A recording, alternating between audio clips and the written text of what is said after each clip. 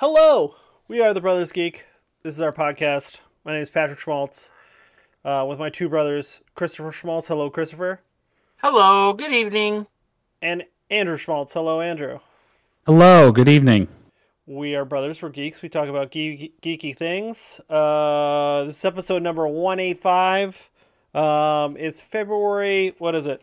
20th? 20th, President's Day. We're geeks. We talk about geeky stuff. Go. What do you guys have to talk about? Well, Go. Pat, hold on. Chris and I are having a discussion offline before we press record. Because there was a demonstrable decline in quality of Game of Thrones. Yeah. And Sure. What season did that take place in?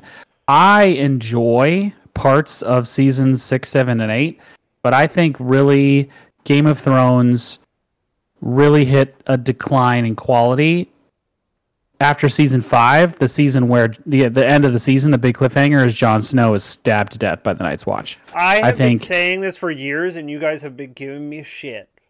Finally, you agree with me. Finally, like 6, 7, and 8. It just six is like okay, but it starts to just like you could start to see it even in the first few. The dialogue is not as good. Yeah. Yeah. The only time my slight different take to yours, Andrew, is I think 6 and 7 are watchable.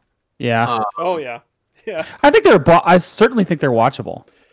I don't know Your about that. premise, I think, is declining quality, and I think that's 100% right.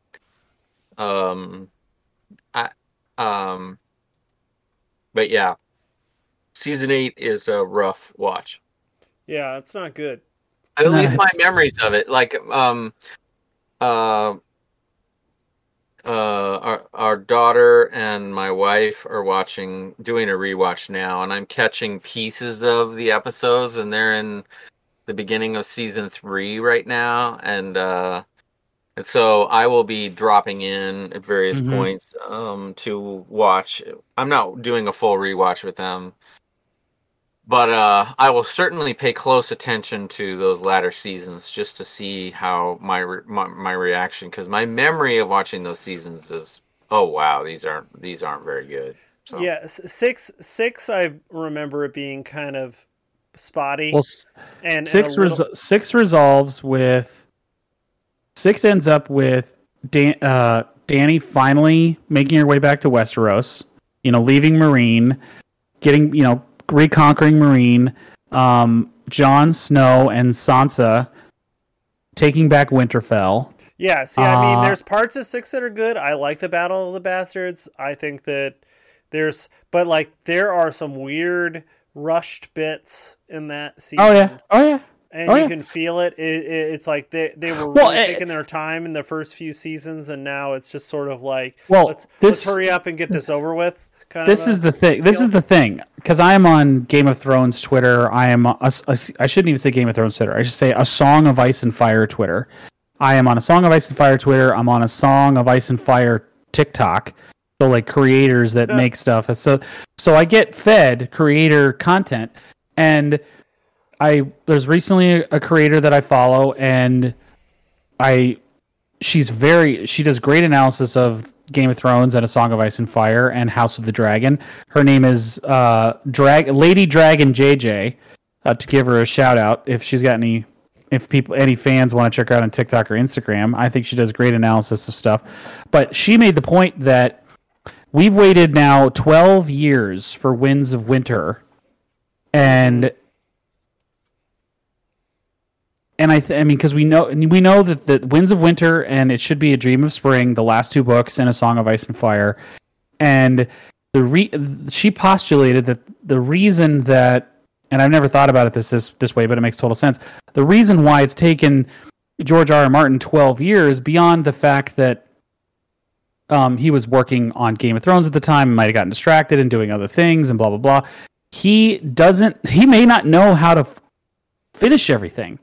He may not know how to tie all the plot threads together. It's harder to build things I mean, creating an ending, and I think you guys can speak to this too because I haven't read, but how many we were one book away from the conclusion of the King Killer Chronicles, and has it been a decade since? How has it been? It's been at least 5 years since what's his name has published, a book in the King Killer Chronicles, right? Like people don't Rothfuss, yeah, and I mean, Doors of Stone is the third book.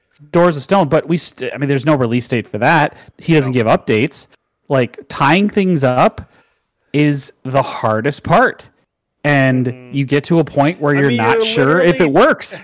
He's got 3 books, and it took him 12 years. Like just finish it already. Like be happy with. And like people guessed what he was leading towards like way too early, and he's kind of like pissed about it. So I think part of him is probably trying to get away from people remembering Game of Thrones a little bit. Just Maybe. Get a little distance in between it and just take some time to think about it. I mean, it's possible.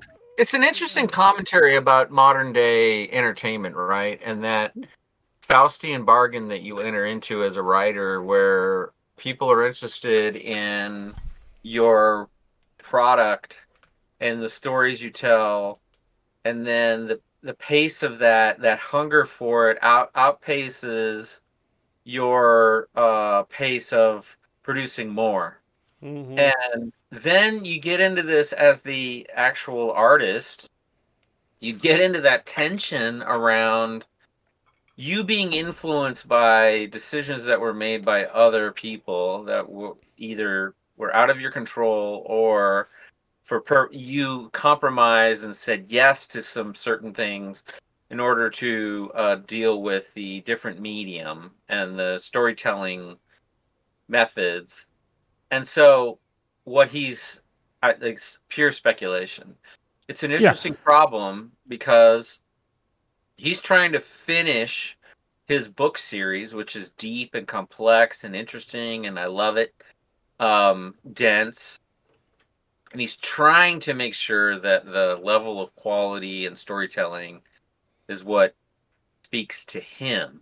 Yeah. But he's also fighting against the influence that these other people have done to his story. Yeah, exactly. And so do you react to it? You build on it? You feed it? People know the end or they know elements of the end? It's got to be super hard. Well, and then everybody guessed like the big reveal of like it's Jon Snow as a Targaryen. And, he's Aegon the Sixth. Yeah, and it's sort of like,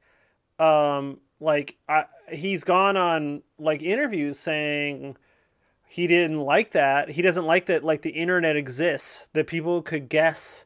And I don't think that he likes how popular Game of Thrones is. I think he loves all the money, I'm sure. But it's like, it is such a big hit. Bullshit. I call bullshit on that. He doesn't like how popular it is. Yeah. Anyone who's a writer and artist wants their shit to be read beloved, they want it read by as many people as they can. Obscure. That's ridiculous. Yeah, but like he's writing like fantasy books and like read by like sweaty fantasy readers, not the masses. Not every last dude, I can't disagree that Game of Thrones becoming for a few seasons at least. I mean, by the time the show ended, it was the most popular show in the entire world. Like there hadn't been a show as nearly as big. I think that it was very unexpected for him, and I think probably HBO, because if you look back at season 1 and even season 2, the money is just not there. They did not expect it to be the enormous global hit. I mean, like they took a risk. There hadn't been anything like it on TV before, and then all of a sudden, it is legitimately the most popular show in the history of the world. By season 4, it was so big. I remember reading articles about the most expensive episodes ever. Like in any television show. Well, and the most pirated, level of popular, pirated, most watched show ever. You know how that works, though, dude, right? They're not doing that and greenlighting the most expensive episodes ever if they're not making a shit ton of fucking money. It's true. They pay for it. They're all in the business of making money. Mm-hmm. So this Cry Me a River about most expensive stuff and let's throw a bunch of money at it. They're making money. They're not gonna do that if they weren't making a ton of money. Yeah. Yeah, if it wasn't driving, if the show wasn't driving subscriptions... And George R. R. Martin was raking it in too, so... he's rich as hell. He's rich as hell. That is the... I have little sympathy for him. Yeah. I have little sympathy for him over his artistic tension around the decisions that he made to cash in. Yeah. You know, I don't have sympathy for him about that either. You're absolutely right. Maybe I don't know him, and all of this is, but every time you hear about and listen to artists, what's the center point of those most successful artists who are true to whatever it is they're producing? They make the art for themselves. Yes. Mm-hmm. And if it touches people, that's gravy. Yes. Well, it's like I was thinking about this today because I haven't watched Dune in about 6 months. That I want to watch Dune again, because Denis Villeneuve made Dune for the fan he was of the novel when he was 14 years old. That was his complete that was his marching orders. I'm going to make the movie that I would have loved to have seen when I was a 14-year-old and I read the book the first time.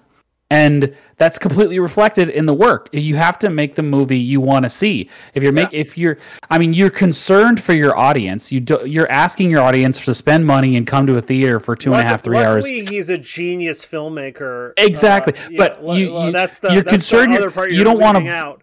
Yeah, he's a great filmmaker, but when he talks about why he made the movie he wanted to see. Mm-hmm. You concern yourself with the audience, but you don't obsess about the audience and what they're seeing. If you're pandering, then it just becomes worthless bullshit. The audience is smart. They know when they're being pandered to and manipulated. Well, it's like we talk about it when it's pure fan service. Right. People feel that, and they're like, this has no depth. It doesn't speak to me beyond the fact that I just feel. Whatever about it. And there's smatterings about, to bring this back around, is like there's smatterings of that all through season 6 and 7 and 8. Like everybody wanted to see the Hound and the Mountain fight each other, and they did that. Did George R. R. Martin say that it was going to happen? Was that put in because the showrunner was there too much internet? Was there a legitimate character journey to get there? Did the Hound learn anything? Yes. No, the Hound was a single-minded revenge machine. I would actually say the Hound grew more over seasons 4, 5, 6, and 7, and then by the time you get to season 8, he regresses. Everybody regresses in season 8. What season does he Left for Dead? It's the end of season 2. No. That's like season 5, dude. No, it's not. He's not in the show for an entire season, then he comes back in season 4 or 5. What did he? Oh, Chris, you just no. Really? He leaves King's Landing at the end of season 2. Battle of Blackwater, and then spends a whole season with Arya. That's the end of season 3. 3. End of season 3, he has that fight with Brienne. He's not in 4 at all, and then he's not in 4. Comes back in 5. 5. Is that 6? I don't remember. Is he gone for 2 seasons or just 1? I think. I gotta look that up. I don't remember.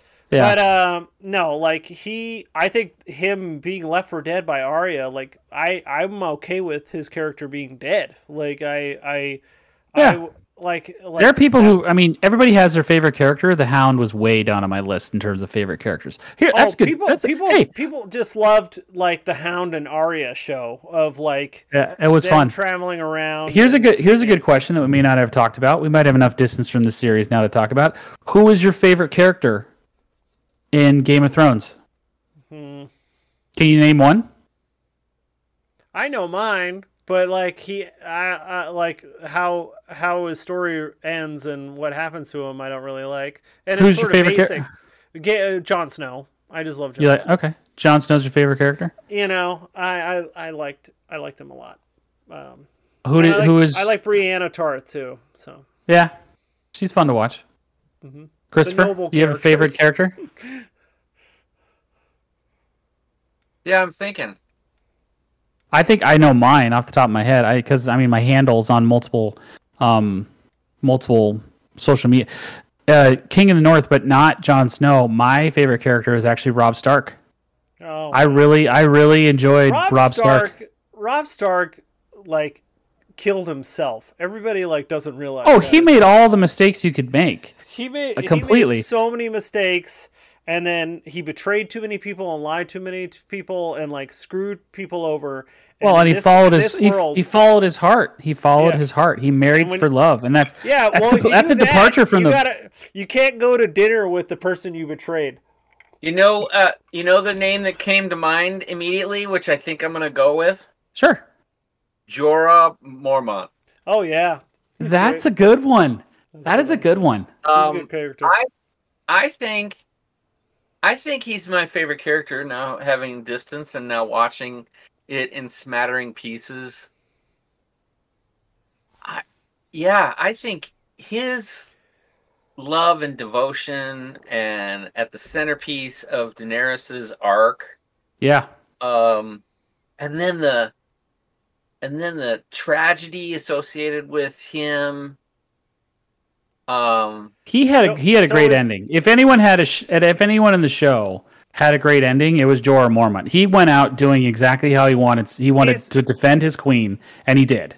Is Kira watching this with Susan, or is it? Yeah. Is it okay? And has she seen it before? Oh, this is first time. Right. We didn't let her watch it. She's too young. I know. Yeah, she's 7. That's what I was Game of Thrones was just making sure. Game of Thrones is rated R, and she's 17, so it's rated R level shit. Yeah, so I just wanted to make sure, but it's some dark stuff for sure. Is she the first couple seasons, from what I remember about the commentary and watching it myself and remembering it, the commentary about the first few seasons was, and they get away from it in later seasons, is just the level of sexual violence that goes on all the time. Yeah. Is she picking up, and of course she picks up on it, but is that something that is the commentary from her, that the sexual violence is, too extreme and she's not enjoying it on that level? Or is she, able to, I guess, appreciate it for the story of itself? Because you can get bogged down just focusing on kind of the gnarlier parts of the story, for sure. All of that male gaze bullshit that's in the first couple seasons, she's skipping past. Got it. Okay. She understands and she's smart enough to understand what's the point of the lead up to that scene, but then she's skipping past the scene because she correctly is concluding that I don't need to see that shit. You don't need to see it. Bullshit. That was the commentary about those seasons for all of the drama and tension that's built, and the way that the sexual violence is expressed in the show can be gratuitous for sure. Yeah, no, especially, and then culminating with Sansa in season 5 and how Ramsay Bolton. It was Anyway, so it's good talk though. Even years later, we'd still talk about the show because of how much we loved it. I would say season 1 through 5 are really good, and then it starts to slowly get to like really good television, like some of the best fantasy television there's ever been. And and then slowly but surely it's a utter disappointment.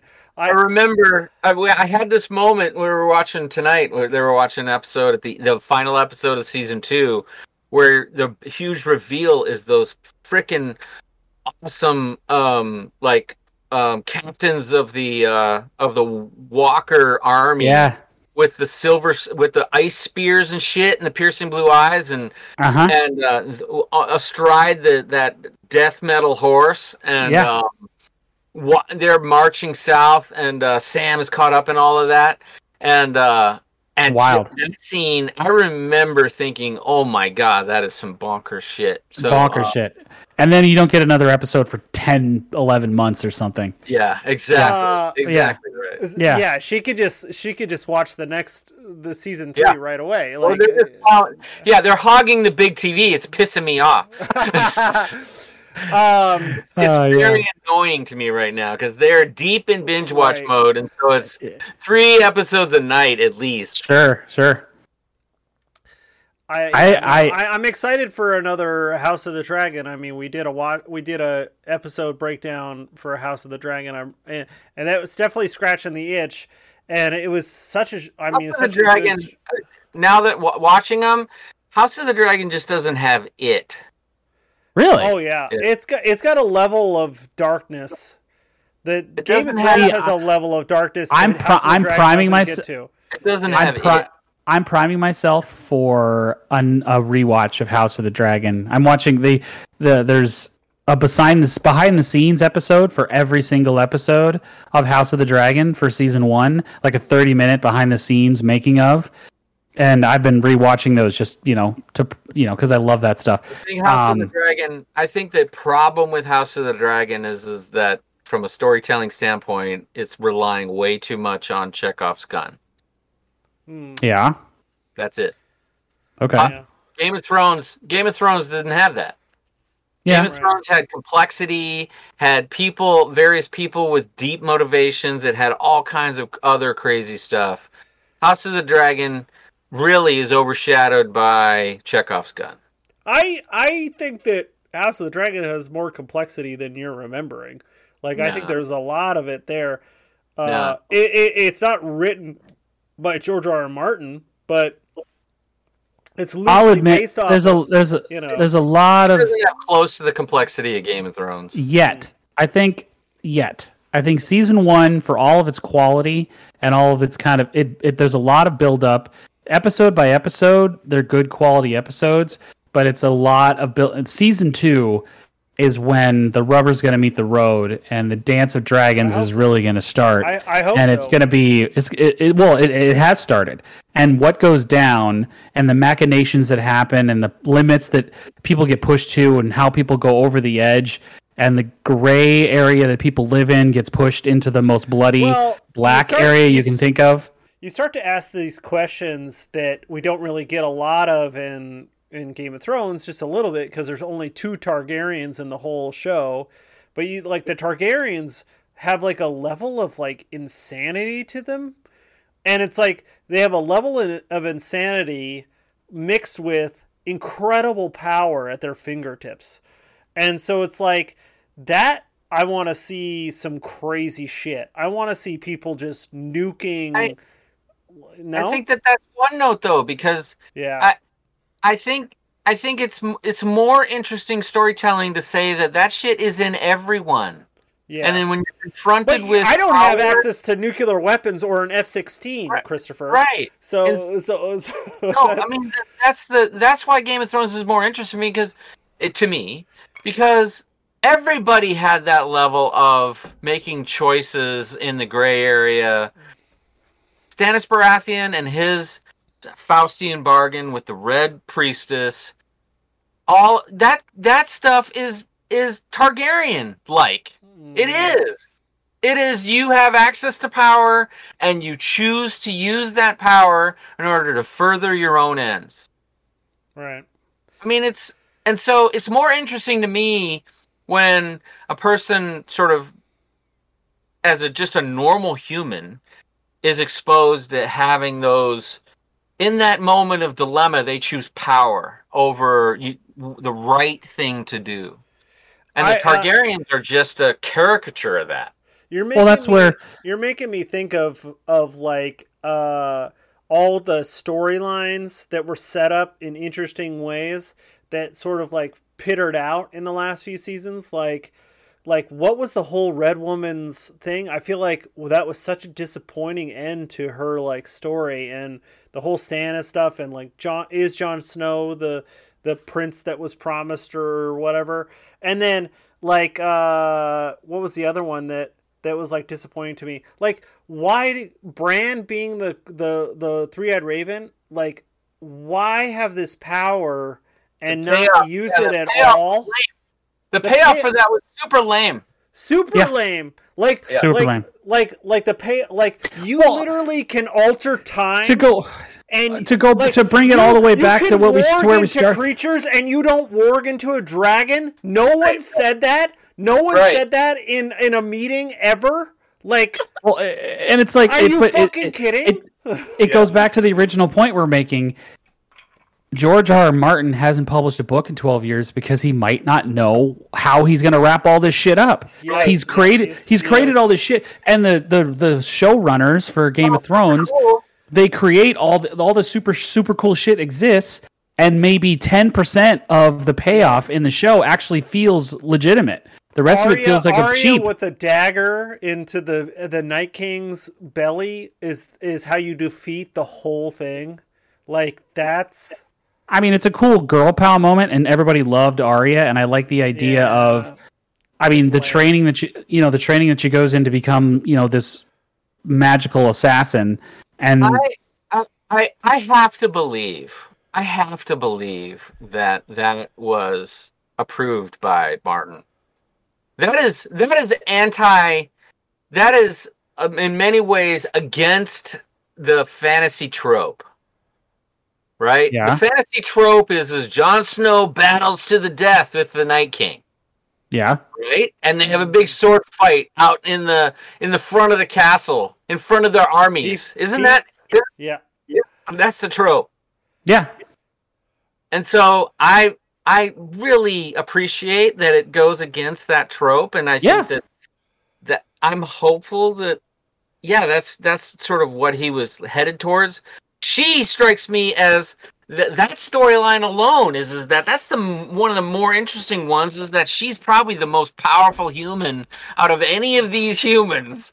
The Starks that survive are extremely powerful. Three-Eyed Raven, Arya, and Jon Snow. And it's like, and like, why aren't you having Jon Snow ride a dragon? Like, he's a Targaryen. Like, he does ride a dragon. He does ride a dragon. Well, like in the Long Night, he rides a dragon in a way that, like, I mean, don't get me wrong. There are moments. Maybe I expunged that memory from my brain. The attack on the wall is freaking incredible. Those episodes, all of that stuff is fall. The drag sending the dragons north, super interesting and cool. And anyway, I thought that was. I love the series from beginning to end. There are degrees of enjoyment. Obviously, I love it from beginning to end. Well, speaking I don't want to stop this Game of Thrones discussion, but I'm pivoting a little bit.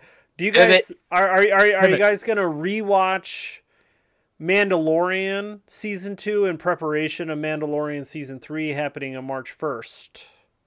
Probably. No. I mean, Mandalorian. No. It's only 8 episodes, so I could probably knock it out in like one day. You got to watch Book of Boba Fett, 2 episodes of 2 or 3 episodes, 2.5. Are you guys excited about that? You'll definitely watch it, right? Oh, absolutely watching Mandalorian Season 3. Oh, of course. Hell yes. There's too much new and interesting things and old things that I haven't seen that I'm not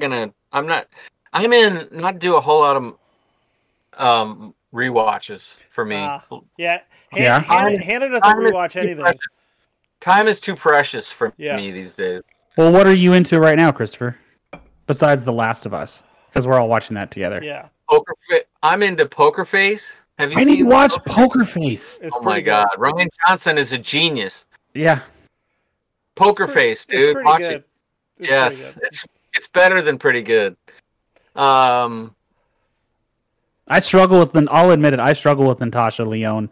I don't think she has any kind of. I think that's my problem with it too. There are people that I don't care about watching, and weird. She's too weird for the show. Her energy, for whatever reason, is off-putting for me. I think she's great. Her energy is great for this show. I like it. I need to watch it. I just haven't found. I just need to sit down and start. The writing and the structure is like really smart and really well made. But Natasha, did you guys ever?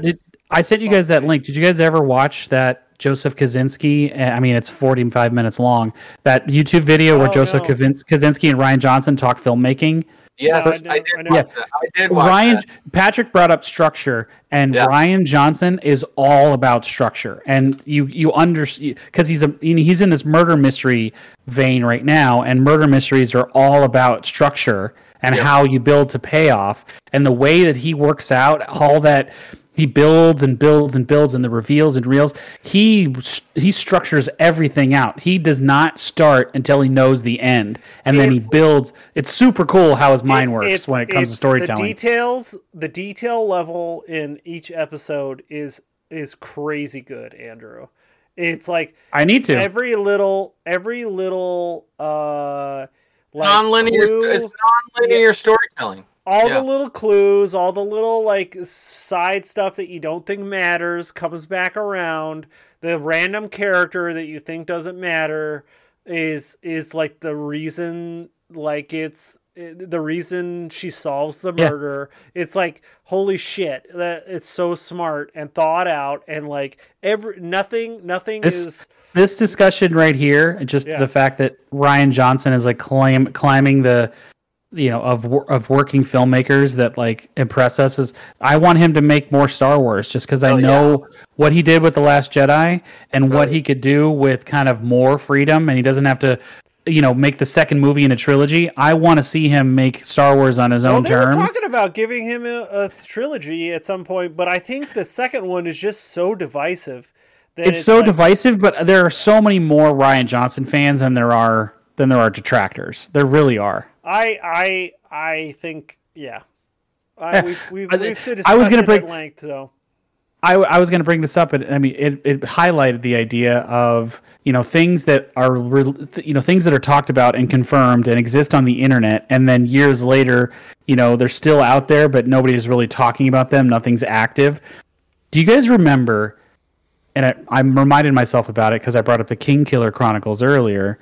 Do you guys remember before the pandemic, a year or two before the pandemic, Lin-Manuel Miranda was involved in a deal to bring the King Killer Chronicles to television? Yeah. I heard that. Like him and Rothfuss were Yeah. gonna like collaborate to bring it to TV. Just Yep. finish the books And that- before you do that, you sons of bitches. I think Like, that's what happened though. Like there was like people thought about Lin-Manuel Miranda was at the height of his powers. Like he just won Yeah. everything, and Hamilton was the biggest thing in the world.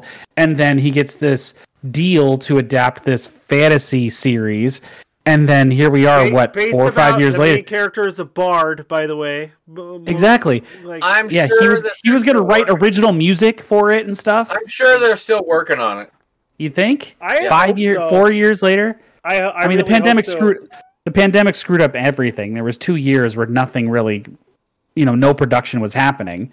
So, but I think about that every now and again. I'm like 4 years. This is like 4 years ago. I watched videos of Rothfuss, and he's non-committal, but I feel strongly that we're going to get an announcement that the book is coming out this year. Oh, Really? By the end of like October, Yeah. November time. Yeah.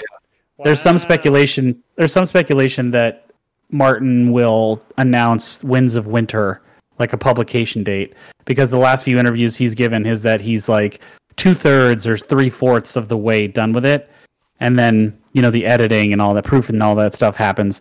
So there might be Winds of Winter in the next year or to 12 months. Wow. So, or at least an announcement for a publication date this year. It's gonna be like Harry Potter level people buying that book. Frenzy. Oh, yeah. I'll be a friend, 100%. There'll I'm 200 one of them. stacks at every Barnes and Noble. I will be knocking on the door at midnight to get my copy of A Winds of Winter. Absolutely. 100%. Yeah. So before we talk about Last of Us, I want to talk about some comic books. And Ant-Man. And Ant-Man. I have Ant-Man. two comic books, actually 3 comic books that I'm working on one of them, but I've been getting books from the public library. Great resource, by the way. Reading comics for free. Amazing. So I've been reading Once and Future. I read Once and Future Volume 2. Have you read this book, Christopher? The comic book? It's a comic book called Once and Future. Based on Once and Future King? Yes. Yeah, okay. Yeah, It's Chris modern. Chris bought me that as a present. I've gotten Modern. through with Yes. Great. I read volume 2. It's violent as hell. Camelot. Yeah, it's Camelot in modern times. Really interesting. With like I saw that in the comic book shop. I was wondering about. Did I send you a picture of it? I think I might have sent you a picture of it, saying, "Hey, this looks." I need to finish volume 1. I started volume 1 and I really dug it, and I got to the end of like the first issue or whatever, or the second issue. I love the relationship between the art is really good. And the Arthur character and his grandmother. It's hilarious. It's really she cracks me up. It's pretty funny and awesome. Yeah. And so I read volume 2 and it's really good. I also read Human Target. You guys read this? Heard of this? Nope. Human Target is a guy who pretends to be other people, and he's in the DC universe. So he pretends to be Lex Luthor, paid for by Lex Luthor, because there's a hit out on him, and then he becomes the target, right? Like, instead of Lex Luthor. So he dressed up like him, and then like he gets poisoned because someone's trying to kill Lex Luthor, and he believes someone in the JLA did it. So he's like investigating the JLA. Interesting. It's really good. It's the art is really good, and it's like a film noir comic book. Does he have powers? He has no powers. He's just a master of disguise, and he's smart. He's smart. He's very smart, and he's a good fighter. But that's it. Okay.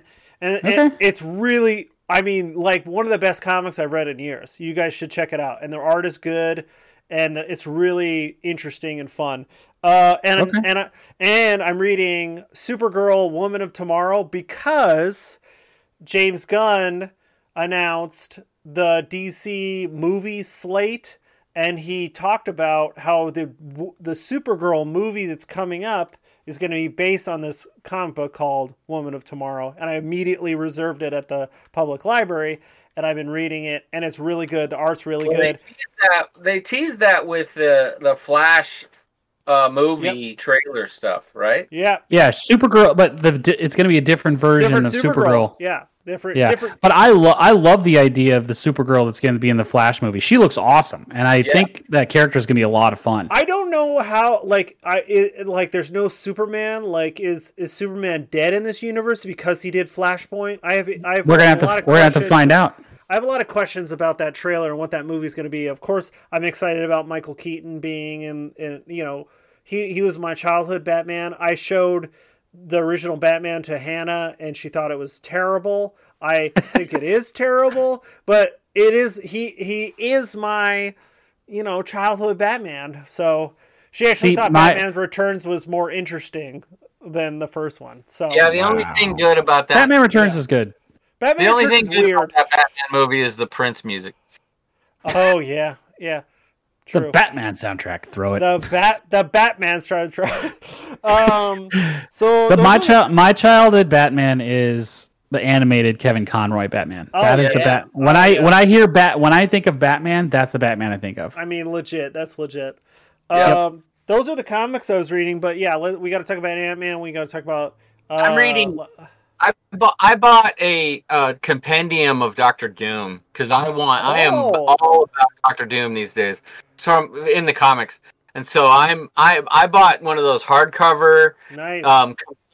Everything from the very beginning, every appearance of Doctor Doom forward. Nice. And so I'm reading that right now. It is phenomenal. Doctor Doom, such a great villain. Is it gonna have it's got to go through like the Secret Wars stuff in the 80s, right? That's a great Doctor Doom story. I'm still in the 30s. Oh my god! Wow, Fantastic Four stuff. That first appearance is in Fantastic Four. Yeah, and then he's in Spider-Man. It's awesome. Yeah, that's fun. That's fun. That is fun. That's really cool. I mean, we haven't talked about Last of Us since like episode 3 or whatever. So we've had 4 and 5 now, and this show is just like, it is like messing with us. It is so heavy. I love it. It's really good. It's really good. But man, episode 4, that was insane. Like them trying to escape Kansas City and the brothers, and then how that episode ends. I don't want to spoil it for anybody, but is insane. Yeah. And I mean the whole, yeah. There's so much much there that is heavy and hard to watch, but it's such Dark. good television. It's such good television. It honestly reminds me of The Walking. In terms of like the emotional reality it's bringing to this fantastic post-apocalyptic world. I mean, when The Walking Dead was at its height and it was so good and it was the most talked about show on TV besides Game of Thrones. It was the similar kind of feeling. I mean, Andrew Lincoln every week was going to these levels of like, this is a real guy dealing with this stuff, and Pedro Pascal is doing the same kind of thing. I mean, Bella Ramsey is fantastic as Ellie. Yeah, the acting level is out of this world in this show. Yeah, the most recent episode and what Pedro Pascal does, and the kind of the emotional lengths that he goes to. This is you get to some real honest, vulnerable, parts in this episode where you just empathize with Joel, and he's faced with these life or death situations, and how he kind of, the exposition feels totally earned, but you are right there with him, and it's gut wrenching, and you can't. Think about the fact that we're talking about a show with fungus monsters, and and you're bonding on a very basic level with this guy who's struggling with whether or not he's fallen in love with this girl and he wants to protect her, but he gets to a point where he's not sure he's actually able to anymore, and how that must feel and the reality of that situation. And he plays out right in front of you, and Pedro Pascal just totally sells it. But he decides he's going to take the risk. I mean, and life is full of risk, and you have to go with it. And he can't. Yeah, I can't say enough. I'm singing a song about this episode because I just thought it was that good. I agree with all that, but there's sort of like a lack of hope. I guess the hope that we're holding on to is that she's going to get somewhere where they're going to be able to cure this thing, but it's reached a level of like things are so bad that like it would take a very long time to recover from this.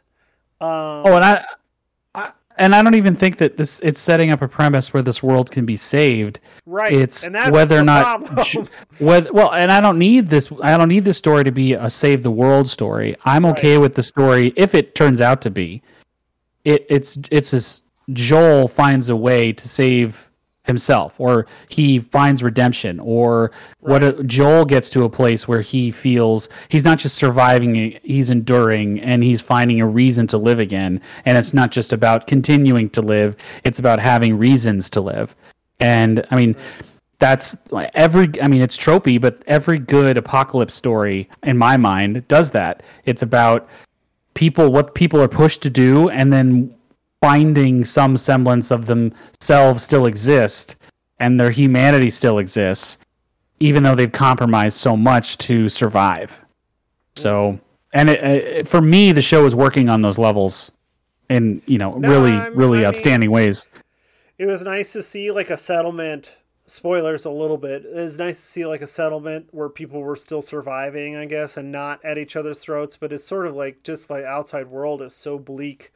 And there's people who are just like living by themselves, who are surviving. I'm loving but then you run the risk of like someone just barking down your door and pointing a gun at your face at any time. It's sort of. I'm loving the kind of the cold, wintry Midwest setting. Yeah. I think it's kind of cool. I love that. Fascinating. Christopher, are you into it, or are you? Yeah, I'm totally into it. I think the storytelling has been exceptional, and the actors at the center of it are like doing everything with the material that it's just it's a window into humanity and finding purpose, and reminder of all those things that make being alive great, and set with a backdrop of, okay, we could die at any moment, and that's it's all those movies is no different. That's the metaphor for life, right? So it's a fascinating approach, but also similar to others. But it's what sets it apart is the storytelling. The episode 3 is one of the best episodes of all time and ever in terms of TV, in my view. And it's building to. I think you're exactly right. There's not a lot of hope involved in this tale, but also it's also a reminder that save the world level hope if that doesn't exist, that there's always smaller sort of areas and pieces of hope, and a human life is lived at that micro level versus the macro level of big stories. And so this show is doing a great job of focusing on the micro, sprinkling it with the macro in order to sort of remind the viewer of the environment in which all these people are operating in. But I love the fact that it's always focused on the micro. So yeah, like I will say that, like, Hannah commented to me and that the last episode, the 5th episode, was kind of a pass-through episode, like a little bit of a, we had to like transition things a little bit. We had to like create some drama. Yeah, it's a bridge. It's a bridge. Yeah, it's a bridge to the end.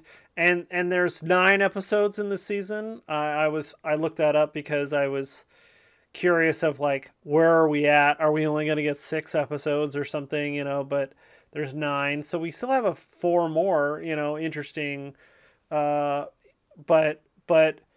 well, yeah, no, it's a good show. Really, the next episode is a fill the gaps in Ellie's past episode. It looks like it. I didn't watch the trailer because, like, Hannah doesn't like watching trailers, so now I don't watch trailers.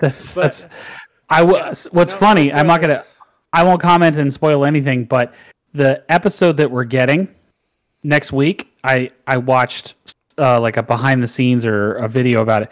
The episode that we're getting was a DLC in the game that flushes Ellie's character out a little more. Oh, no kidding. So the episode that we're going to get apparently exists as a DLC in the game, which I think is kind of cool. That's cool. Yeah, it is kind of cool, right? So we're going to get this, like, potentially a flashback episode, but it's actually a DLC where you could play as Ellie, because apparently the game you only play as Joel. For the mainline Last of Us Part 1, you only play as Joel, and then there's a DLC, I guess, where you play as... that you switch to Ellie in the main game. Is there? Okay. Yeah. Then maybe it was the... Well, I know certainly in Last of Us Part 2, you play as Ellie and you play as another character. But yeah, you play... Yeah, so I thought that was a fun little tidbit, is that this episode we're likely to get exists as a DLC in the game, which is kind of cool. Well, I didn't know how many episodes there were, so Patrick, that's interesting information. The next episode is episode 6. Yeah. Right. And then presumably there will be a 3-episode final arc. Right. Yeah. Presumably. Sweet. Let's talk about Ant-Man and the Wasp and Quantumania. It's... I tweeted about it, and I will say this. It's not the worst MCU movie, and it's not the best MCU movie. I will watch Paul Rudd read a phone book. So, I will disagree. I will not watch Paul Rudd read a phone book. I will watch Jonathan Majors read a phone book. Yeah, probably that too. He's really good. Paul Rudd's like such a great actor. I think it's just sort of like Paul Rudd's character arc wasn't very good. All the stuff that's like happening in the quantum realm doesn't matter to us. Like I think we've talked about this a little bit on the before, where it's sort of, I don't care about the space and the multiverse and all this other shit. Like, I want a ground level superhero where he's dealing with human problems, you know, and they are up here and I'm, you know, or down there rather, but I want regular stories again. You know, I want them to deal with human villains, you know, in a human setting.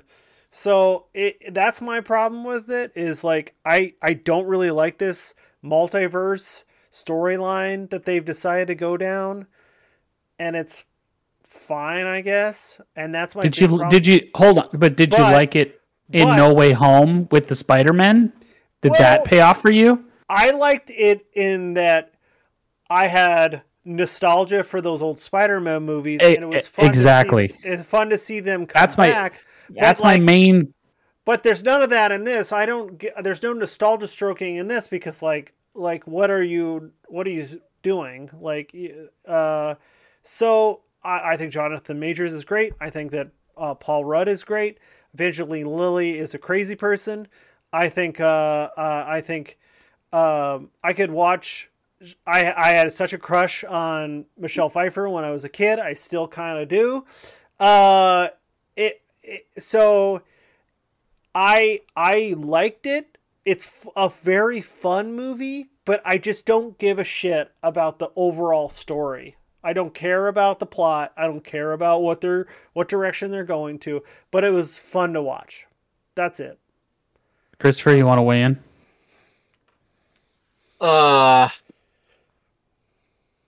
I love Star Wars, and this is Marvel's Star Wars movie, more so than any Guardians of the Galaxy.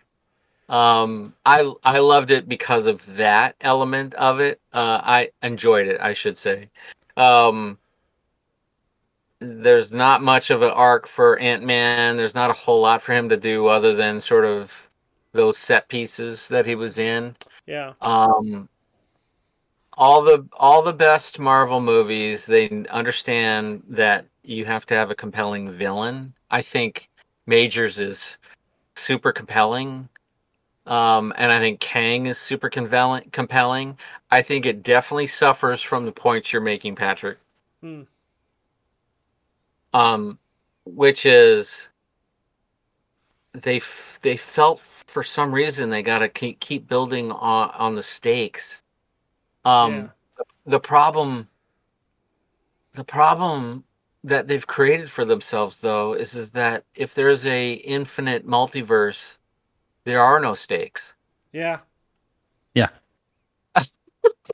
Other than the villain saying, "I've seen the end."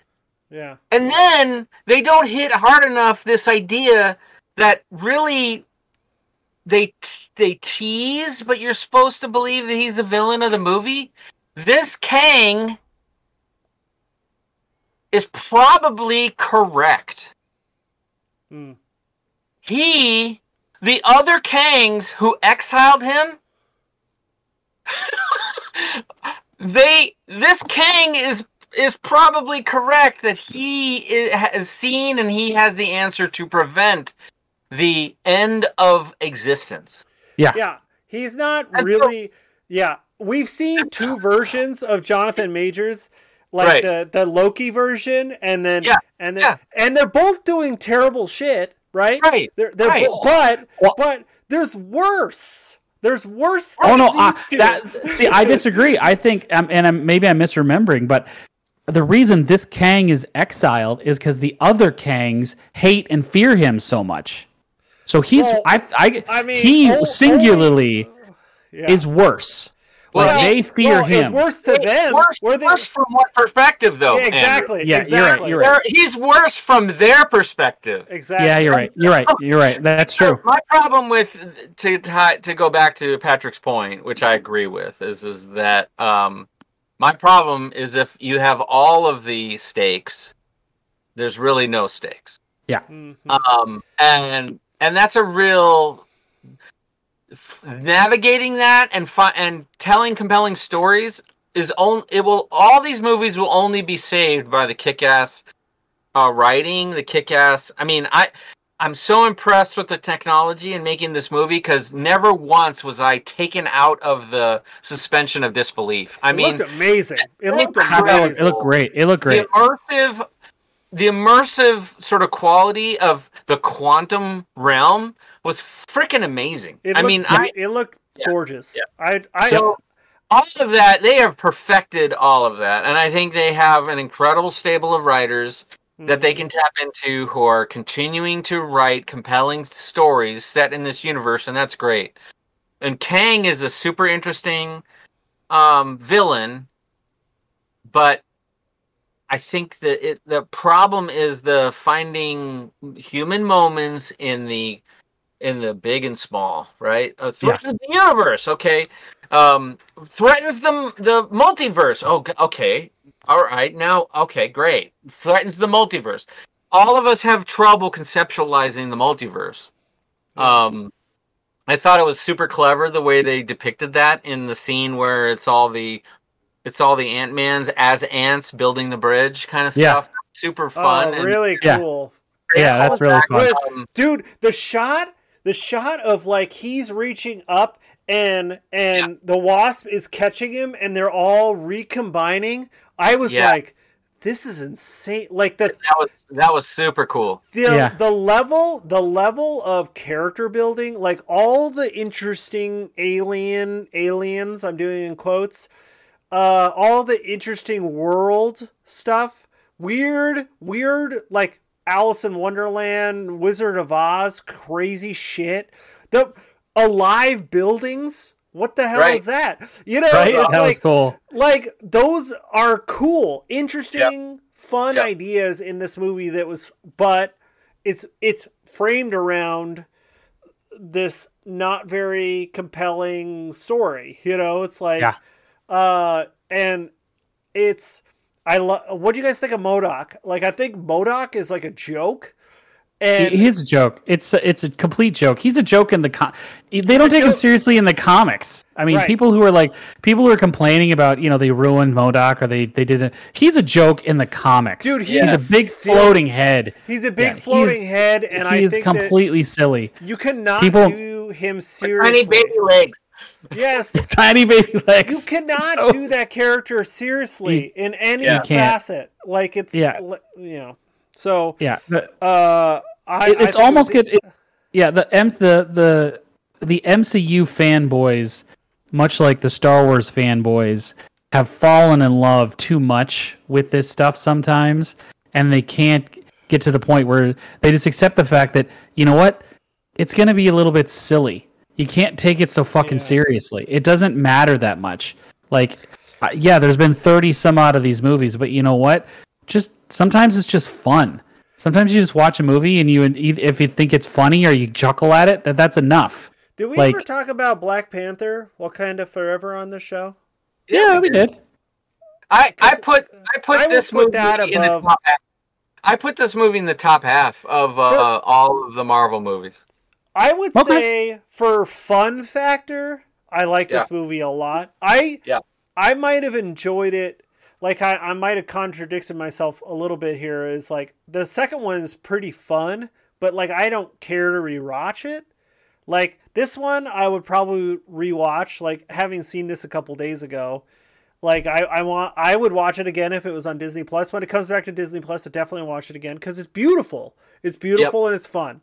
So I don't feel a need to ever rewatch the second Ant-Man movie, but I will absolutely rewatch this one. That's there you go. That's true. That's what I would say that on phase 4. I've kind of said the only movie I did one rewatch of Doctor Strange and the Multiverse of Madness, and it's better on the second watch for me. I agree. Yeah, I've watched Shang-Chi multiple times. Yeah, and it is always good. It's a great movie. Yes, that movie's it is fun. A great comic book origin story movie. I think they've been doing a lot of like building towards multiple like Well, I mean, like, think about like the phase. individual movies. They need to start combining these characters. Well, think about the Phase 4 properties that we've gotten, and how many of them you. I have rewatched WandaVision. I've rewatched Shang-Chi. I've rewatched Falcon and the Winter Soldier, and I've rewatched Doctor Strange: The Multiverse of Madness. But everything else, I have no desire to rewatch Loki. I mean, Loki is Ashton's favorite character, and she might do a rewatch. I don't really care. I'm not that invested. But that's part of the out of the shows from the Disney Plus Marvel shows. I think Loki was the best made. I just don't. I mean, and that's the beauty of the MCU. It's gotten so big now that you can have your favorites that you totally invest in and you love, and you'll rewatch their shit. But there are certain things where, I'm legitimately, I'm never going to watch Love and Thunder again. Ever. Oh, yeah. No, that movie does not hold up. I watched that the second time, and I was like, this is worse than I remember. The astonishing thing about what they've achieved, though, is that there's only a handful, probably less than a handful, of genuinely bad movies. Oh, absolutely. Bad. There might be less than 5 that are genuinely bad. Genuinely bad. Yeah. I think Love and Thunder is in that genuinely bad. I think Love and Thunder is dead last. I think it's the worst MCU movie they've ever made. If you know me, I would rather watch Iron Man 3 over Love and Thunder. Me too. I would too. I watch Iron Man 2 over Love and Thunder. I kind of have a soft spot for Iron Man 2. But Iron Man 2 is good. What are you talking about? It's okay. But the scene on the racetrack in Iron Man 2 is so dope. Like, so dope. Yeah, in Monaco, it's so fun. He picks up the armor. Dude, the suitcase armor is that suit up is so. And then he kicks it's still the car. Best. It's still the best. It's the best suit up. It is the best suit up in all of Iron Man suit ups. Is the suitcase suit up. Anyway, to my point. So this is again, I think this Ant-Man movie is absolutely in the top half. And and 100%. Marvel has created this universe that is tons of compelling characters and stories, and I trust them to keep. I mean, they have hits and misses, but their misses aren't. I am there every single. I am there every single Thursday to watch the movie. I'm. It's a foregone conclusion. I will go to every single Marvel release. I just will. Am I the only one who is disappointed there was no Michael Pena in this movie? No, you're not the only one. I was disappointed too. Kira and I were talking about that. Kira and I went to the movie, and she looked it up ahead of time, and she said, "I'm sorry to say, Dad, I don't know if you know, but Pena's not in this movie." And I'm like, "Oh, damn!" I wanted the stinger at the end to be Michael Pena telling a story to someone. Yes. I wanted that to be the post-credit scene. Yeah, he's not in the whole movie, and then he's just. And Rudd tells him the story, and then Pena is telling the story in an art gallery. To someone else. I wanted that. Let me tell you a story about Scott. He goes to the multiverse. He goes trick, trick, trick, trick, trick. Like, I want that. Why is that not a thing? They should have done that. Yes. You're right. They should have. So, okay. Well, any final thoughts about Ant-Man? We're reaching the hour mark here, so. Jonathan Majors' Kang is the best part. I mean, he's the best part. Good. He's really good. He's good. He's so good in everything. He's really good in a group of really good actors, and so that's saying something. Yeah. Have you guys seen the movie Devotion? I have. I went and watched it. I liked it. I thought it was. I liked it too. Yeah, it's a slow burn. It's more character than I expected. It's not a war movie until like the last 20 minutes. It's a true good story. That's why it's a true story about a real guy. So once you go, it's a really solid movie. In Lovecraft Country, but man, oh my god, it's hard to watch. Oh yes. Yeah, the last part of that season was almost impossible to watch. So yeah. Wow. But Why do you say it was impossible to watch? Why do you go to that extreme? because it wasn't going anywhere, and it sort of it dragged. And I'm with you there. Yeah, when you say that makes sense. Yes. Yeah. Okay. All right. Well, do you have trivia, Andrew?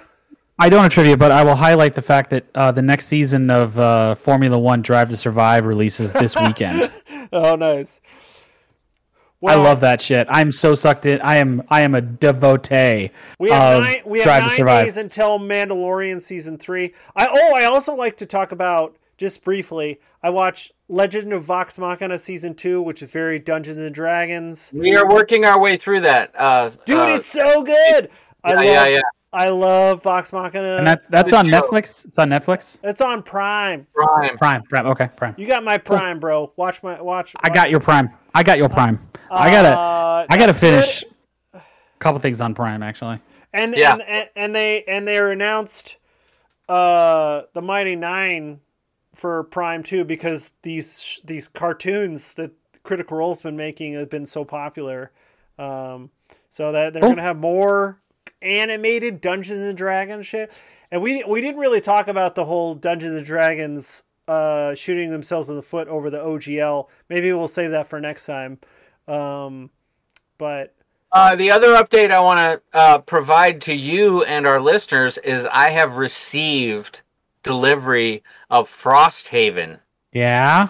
Yes. When do you and Sean begin your long distance play? John has also received his delivery of Frosthaven. And so our schedules are busy. I haven't even had an opportunity to crack open the box to read the You guys need to set up webcams and Discord stream this, and I want to watch and like talk to you guys and like have like a like an experience of you guys playing this and fun. watching you and talking to you about it. You should set this up so I can watch you and like interact with you, and we'll like I'll sit and have a couple beers and watch you guys play and talk shit. I want to do that too. Can we'll make this a foursome. I'll have to pick your brain, Patrick, about how do I set that up so that I think that'd be so fun for me. If I'm on the thing, then I could just record it and then, or do you want me to stream it to Twitch? I can stream what we're doing right now in OBS to Twitch. So I would just need to get video that you could join. Well, we could do Discord. Discord, absolutely. Yeah, we could just do what we're doing right now, and then we'll set it up to be your main camera or whatever. So I would just have to figure out the camera and how to connect it. Yeah, it's true. It's not a wireless camera. We could talk off air, but like you could download the stuff and then set up your own, and then you can. I am in need of a new laptop, so maybe that's the way to go. Well, and you could stream it from your phone too, dude. You could FaceTime it, or you could download the Discord app on your phone and video from the Discord app on your phone. I could do that, yeah. Yeah, the field of view on that wouldn't be great. Good. Yeah. You put it on a tripod or something. The camera quality on your phone is really good. So what I would want to do is I think suspend it over the board. Yeah, that could be fun. All these ideas. Yeah, Patrick. Let's talk through that because I think that would be fun. I am going to record myself in some unboxing, so you'll see all of that. Definitely. I have this thing for my terrain building to set up my phone and iPad, and it has a stretchy part that you can put your phone in, and then you just set it on, and it's got a tripod shoe. And you just slap it in your thing, and then you plug in your phone, and then you set it up for video, and you can put it wherever you want. This would be so fun. You put it above. You can put it on a tripod. I'm traveling this weekend, but we'll troubleshoot that next week. You guys are in Oregon, right? Correct. Oregon, my old stomping grounds. Love it. We're going to Oregon to take a look at an art school and visit friends. So that's amazing. Is it in Portland, Corvallis, Eugene? Where's the school? Portland. Nice, cool. You're PNCA, right? That sounds right. Yes. Yeah. Cool.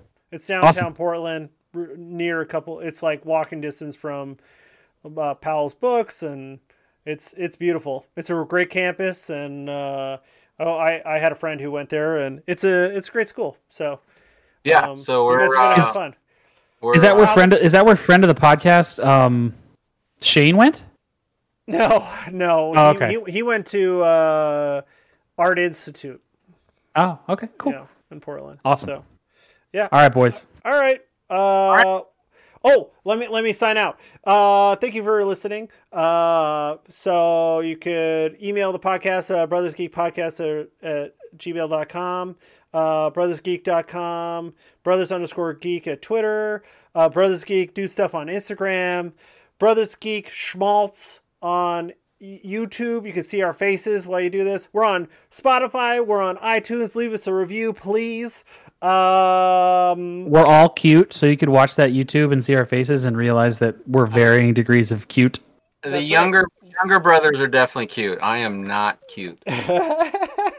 Lies. You're salt and pepper. You're salt and pepper distinguished. That's right. Is what you are. Right. Distinguished. Distinguished. Good talk, brothers. We're out.